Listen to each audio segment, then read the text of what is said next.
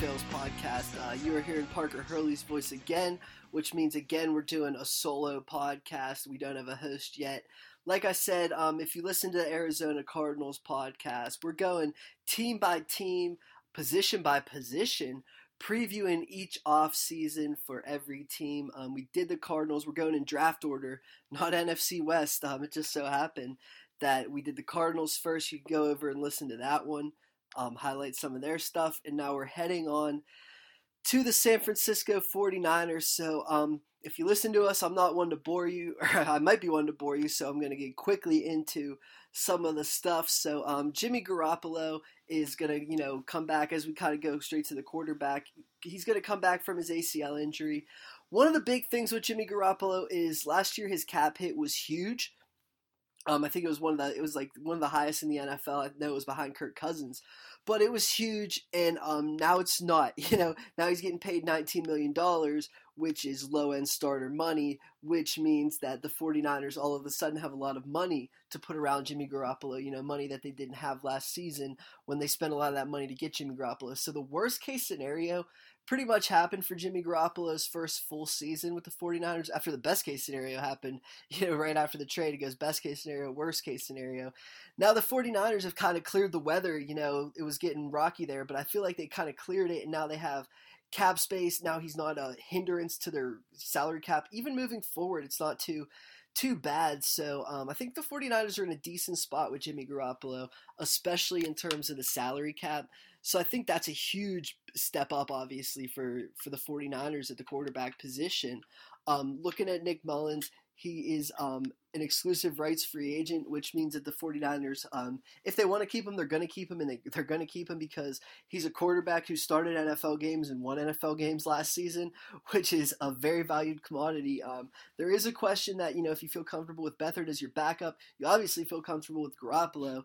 Do you trade a guy like Nick Mullins? I personally, I might, obviously if the price got high enough for Nick Mullins, but I also would feel comfortable, keeping him as the backup over a guy like Beathard. I think Beathard would probably stick around as the third because he's on his rookie contract, but I would trust Nick Mullins potentially as my backup moving forward, considering the injury of Jimmy Garoppolo. Speaking of the injury, as we kind of move into the running backs, I don't think there's going to be a need for a quarterback in San Francisco this offseason, but moving on to the running backs, Jerick McKinnon is going to be back this season just like Jimmy Garoppolo, and kind of just like Jimmy Garoppolo, he's not a huge hindrance on the cap that he was, potentially last year, potentially in the whole landscape of things, especially with, some of these running backs are starting to get paid. I know Le'Veon Bell didn't, but, David Johnson and Todd Gurley contracts came in after the, Jerick McKinnon contracts,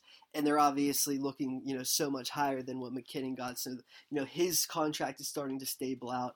He's clearly a player that Shanahan wants because he wants to throw to his running backs at, all the time, and he wants to put McKinnon, I know Breida just kind of had a breakout year and played through injury, and he's a, restricted free agent, but I think, the 49ers will be able to bring him back and play him with Jerick McKinnon and, still put Juszczyk in the middle of this. I think McKinnon is just an added tool for Kyle Shanahan, and, kind of similar to the Patriots where, it's Burkhead and Michelle and, they still have Devlin, their fullback. Like it's McKinnon and, Breida, and they still have their fullback with the 49ers, and, Kittle, the tight end, as we'll get into that one soon enough. But, that's what I'm thinking. With the 49ers, with their running back situation, at the very least, they're going to bring, Breida back. The questions are, I don't think Jeff Wilson will necessarily be back or Days. There's enough running backs in this draft, some potential undrafted free agents, knowing Kyle Shanahan. He's going to bring somebody in for some depth, but you're really going to look at, the main backs on the field next season, I think should be Breida, McKinnon, and Kyle Juszczyk. So we'll pretty much just move into the receivers from there. Pierre Garçon, it just, it didn't work out for him with the 49ers. It never worked out with, Shanahan, with Garoppolo, and Shanahan brought him in, but it didn't work out with him. Then it didn't work out with Garoppolo. He just never seems to be a fit, and I know injuries had a little bit to do with it. They're going to save $8 million by getting rid of him, and it just seems like that's going to happen, the first chance that it gets. And a lot of people are starting to put receiver as a big need for the 49ers, and while I understand that you could add to the receiver group, you kind of look at some of the players and you think that Marquise Goodwin just signed a deal, so you have him for at least for the next couple years, and he's a player who could stretch the field. You traded up for Dante Pettis in the second round, who's a possession receiver, can move in and out of the slot, has some upside to him. Had some flashes last season despite some injuries, but there's your kind of outside receiver if Pettis can consistently get separation with his footwork and abilities. That's pretty much what they traded up in the second round to draft him for. You look at Trent Taylor, you could definitely he's not necessarily Julian Edelman in terms of playing strength and all the catches over the middle. He's shifty and he can play with the ball in his hands for sure. So you at least have something with him. But then you have Richie James as well, who I think is going to be an added piece to this offense. So all of a sudden, James can shift in the slot, Pettis can shift into the slot, and obviously Trent Taylor has to live in the slot due to some of his size and everything like that. So, you're starting to look and you have a few receivers, and then you say, oh, they have Kendrick Bourne, who's this player with some size to him, can, catch some goal line passes, can play on the outside. You could put Bourne on the outside, Goodwin on the outside, and then put Pettis on the inside. I don't think it's necessarily a need like some people really do. You look. With that said, if somebody just falls to you, or if the situation breaks right and you get a dominant number one receiver, and then Pettis maybe takes a bit of a he doesn't take a huge step forward. Like I think the 49ers are kind of thinking, they traded up for him in the second round, so I kind of think they're thinking that he's a number one, or he's an outside receiver who can get separation. And that's what I'm thinking with him next to Goodwin. So, unless they could get a big-time receiver and his role moves into like a slot receiver who could play on the outside a little bit, Pettis, unless they do that, to upgrade pretty much over the Kendrick Bourne spot, I think they have enough chess pieces and tools to where they could make it work. You look to the tight end, I think George Kittle obviously kind of broke out as like a top 5 tight end in the NFL last season. So that pretty much worked out for them, but they could potentially, if anything, maybe add another tight end. They have Selleck, I believe, or I think Selleck's gone too, or he's a free agent, right? So, or he's back, but they could get rid of him if they wanted to. So, still, he's just mainly a blocker, provides a little bit of pass catching, but if, it's the same thing as a wide receiver, in my opinion, is, if a great player could fall to him, because you guys know the way Kyle Shanahan works with his fullbacks and his tight ends, if he could get another one to really stress teams over the middle of the field, and provide running game impact, and have 2 tight ends as, second tackles, but also, a guy like Kittle can go over the field. I know it's a decent tight end class. Don't be surprised if a tight end is just as big of a need as a wide receiver on Kyle Shanahan's board, in my opinion. So I think that's kind of, a lot of people are looking at the 49ers and saying they need a receiver. I think they're saying Richie James takes a step, Dante Pettis takes a step, and we kind of like a little bit of what we have in Kendrick Bourne. And, if we could add a second tight end who could really stress people, that's potentially what they could be thinking in this situation. Moving on to the offensive line, guys that will definitely be back are Staley and McGlinchey. Obviously we know what Joe Staley is, we won't talk too much about him, but with Mike McGlinchey, you pretty much are satisfied, I think, with, you drafted a tackle in the top 10. You need to get some pretty good starter value. It looks like he can play, he kicked into guard at times and seemed to be okay, but he looks like he's a stable starter who's going to, play right tackle, and if he does swing into left tackle when Staley moves on, I don't think they're, looking to push Staley out the door, though, because, their offensive line was kind of an issue last year. And, that's why a guy like McGlinchey had to slide into left guard. And you're kind of saying, we need to move forward without worrying about, Mike McGlinchey sliding into left guard. We need him to play right tackle and Staley play left tackle, and those are our tackles. Weston Richburg, it was his first season with the Kyle Shanahan offense, which is obvious, it's a tough one. So there's definitely some room to grow for Weston Richburg. You could definitely say that so far the signing has not looked good, But he has, the athleticism that Kyle Shanahan looks for, and you add in a second season, he's going to be back nonetheless. So you have your two tackles and you have your starting center back, and then it gets questionable considering the guard position. I believe Laken Tomlinson had, maybe the better year, definitely the better year of any of the other guards, but he's coming off of an ACL tear. And then there's Josh Garnett, a former first-round pick, but I don't believe it was a former first-round pick of the Kyle Shanahan regime. So I don't think he's necessarily fit into what they're trying to do. So it's been tough for a guy like Garnett. He's also had some injury issues. You don't really trust him. And then there's Mike Person, who was the worst of the offensive linemen last season. He gave up the most sacks and the most pressures allowed. They also had their least amount of success run into his side. So, it was tough for him, and considering Tomlinson, considering they don't have much else at guard in terms of depth. Gary Gilliam's a free agent as well, so they really they, like I said, they don't want to slide McGlinchey into guard anymore. So they need some depth at tackle for sure. Like I said with Gilliam or whatever, but they need to figure out guard. Big time this offseason. Like I said, whether it's Tomlinson, it's also competition and depth behind Tomlinson, because just putting all your eggs in a guy like Tomlinson and Garnett and moving into next season, that's not what's going to take. That's what it's going to take. So that's pretty much, that's arguably their biggest need. Definitely their biggest need on the offensive side of the ball moving forward. To the defensive side of the ball, I'm pretty sure it's clear that the 49ers need some edge help. They have an interesting defensive line in that they have a lot of depth to it. It's led by DeForest Buckner on the inside. DeForest Buckner has legitimate upside, some potential. He's going to start getting all-pro consideration every single year moving forward. He has legitimate upside. We need to build this defensive line around him. The question is, what else do we have around him? Eric Armstead and Solomon Thomas are former first-round picks. The thing is, I think both of their best positions are right where DeForest Buckner plays. And DeForest Buckner is so versatile, and they're both pretty versatile themselves. But Buckner is so versatile that you could move him, and he would probably be the best player at each spot that Solomon and Armstead plays. But Buckner is at best, right over the guard and everything like that, as that pressing defensive tackle. So it's, that's where it's toughest in terms of, how do you fit Armstead? Armstead's starting to play more outside, and Thomas is starting to play more inside. Nonetheless, I think you're starting to learn that both of them are, they're NFL players, but they're both rotational NFL players. Like I said, Solomon is probably an undersized defensive tackle who on third downs could really get after it. Like a Michael Johnson from Cincinnati plays a lot of third downs. He's kind of a defensive end who plays inside on third downs. A player like that, and like I said, Armstead is kind of a long, bigger defensive end, so they can play, but they can both play situationally. You look at Earl Mitchell, I think he's the nose tackle right now, but he could potentially be out because DJ Jones and Julian Taylor are two younger players, just younger, cheaper, provide similar, if not more upside. Both of them flashed a little bit. I think it's Jones' third year, and Taylor will enter his second season.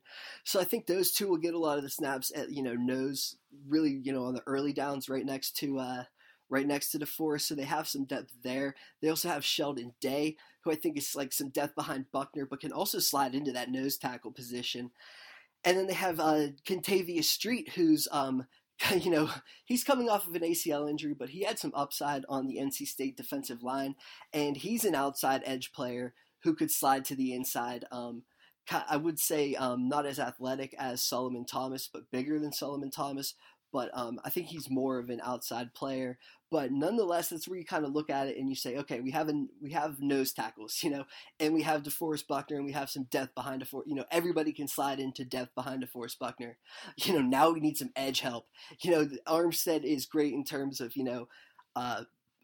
being long and on the outside, and kind of playing against the run and getting upfield against the run, and kind of pushing the pocket on the outside. But we need some speed, outside of him. Solomon Thomas hasn't proven it yet, and like I said, he's better off as just maybe not necessarily playing on some first downs, but getting in there on third down. So they need some speed on the edge.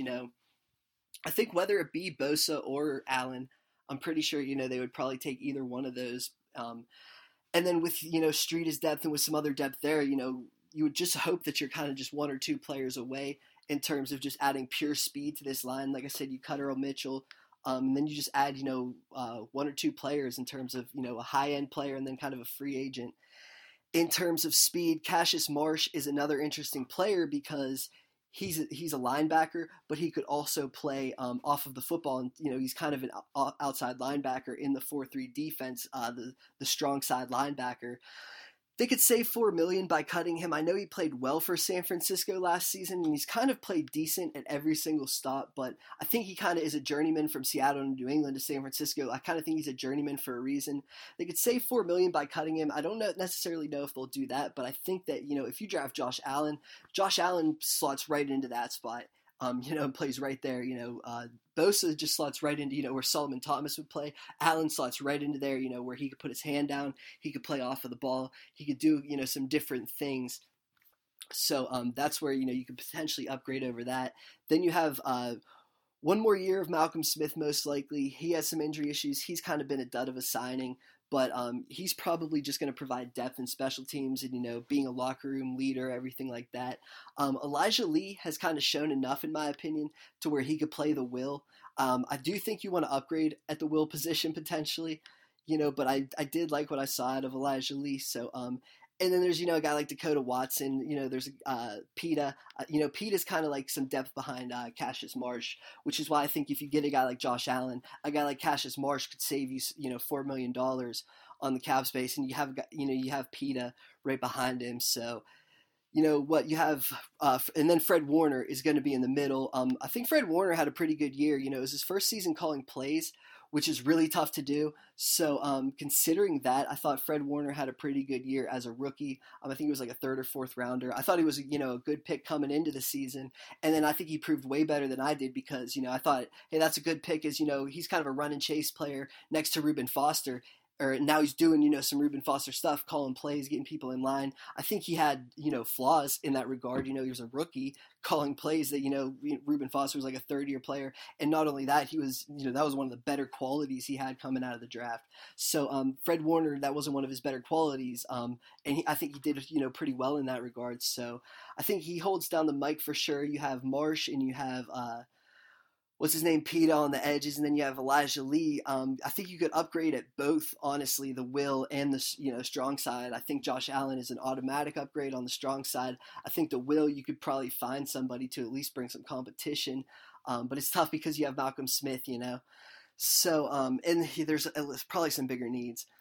So moving on to cornerbacks, Richard Sherman had a pretty good season, considering, coming off of an injury. He's definitely going to be back. He's definitely going to be in a starter role. He's definitely liked right now in San Francisco, compared to the thoughts around him just a few years ago. And he's kind of bringing up a guy like Ahkello Witherspoon. I know a lot of people don't like Ahkello Witherspoon. He's given up, I think, the most touchdowns on the team and the most penalties on the team. I think he actually had a better season than people are giving him, some credit for. I think he had a pretty good year, actually. He was just a victim of some bad situations. He was a victim of, they threw at him a lot. I know he ended up injured, and they're definitely going to want to add some depth, next to him. But I still think coming into this year, he has a potential to start. So they are going to add depth there. They're pretty solid in the slot in terms of they have K'Waun Williams and they have DJ Reed. DJ Reed had to move to free safety some and, played free safety and slot because of some injuries. But I think he's going to be best in the slot. And I think, between him and K'Waun Williams, you could really just find somebody in the slot. So I think you get some depth behind Sherman, obviously with his age, and some depth behind Witherspoon because it's his third season and it's been up and down for sure.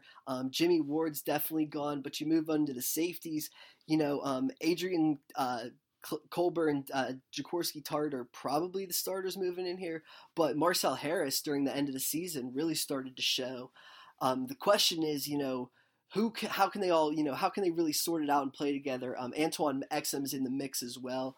I'm pretty sure, they're all kind of expendable. I think Harris is like the youngest player, and I think he's the one that the Lynch and Shanahan regime have their hands on the most. I think Tart is probably the most expendable. But then, Colbert's a 7th-round pick. Colbert is coming off of an injury as well. So, and that's where, DJ Reed was, shuffling into the back end. But I think, like I said, you move him to, and all of a sudden you have depth at slot. And then it's really just sorting out this safety group. And, you kind of look into the 49ers and, they have, the big thing is that they have money. They have a bunch of players coming back from injuries. That was, I think, their big issue last year, is just everybody started falling apart injury-wise. And through those injuries, I think they started to build up some depth. Some guys like Marcel Harris, Elijah Lee, Fred Warner. You slowly started to figure out, where Solomon Thomas can be at least a rotational player. Like I said, I think Pettis put out some good tapes. So, and all those are kind of the positions of need too, as you kind of look into them. Their biggest need, in my opinion, is offensive line, like by a landslide. And it's crazy because, they went into the season, I think they had 4 first-round picks on their offensive line heading into the season. And, they walk away from the season and their biggest need is offensive line, mainly because, they just don't have, they don't have depth, but 2, they really don't have any guards right now, or any guards that they can trust. So their biggest need, in my opinion, is offensive line. The obvious need is edge rusher, and that's what I think they're going to take with the second pick overall. Whether it be Bosa, and like I said, kind of explained it with that, they're going to take an edge rusher second overall. But really, with that addition, that it doesn't solidify the group, but it makes the group so much better on paper. It really does kind of change the trajectory of the group, because all of a sudden you have depth and you have roles, and Solomon Thomas is a role player more than he's a need. As he was a top 5 pick. Now you have a top 5 pick that you need to get production from, and Solomon Thomas is just a role player, and he's much better. The totem pole effect of that. So I think you get some edge there, and then tight end, linebacker, some safety help, some cornerback to push Ahkello Witherspoon, some wide receiver, like I said, if that's a luxury. But I really think tight end could be a bigger luxury, in my opinion, if they could add there. So that's really what I'm looking at. If they could get the edge, in the offensive line right, and then they have a lot of cap space to get some luxury positions, or maybe extend some of their own on the cheap. That's what the 49ers should be looking at, the potential to get healthy and get a really good offseason with, maybe some insured depth because of that cap space. So I don't think they're in as bad of shape as some people think, or a team with the second overall pick would be. I think if they could get some of these players healthy, they could be in a much better spot. So I'm Parker Hurley. Follow me at Parker Hurley, at TNF_podcast. So we're going to keep pumping these out as we head to draft season. So we'll talk to you guys then.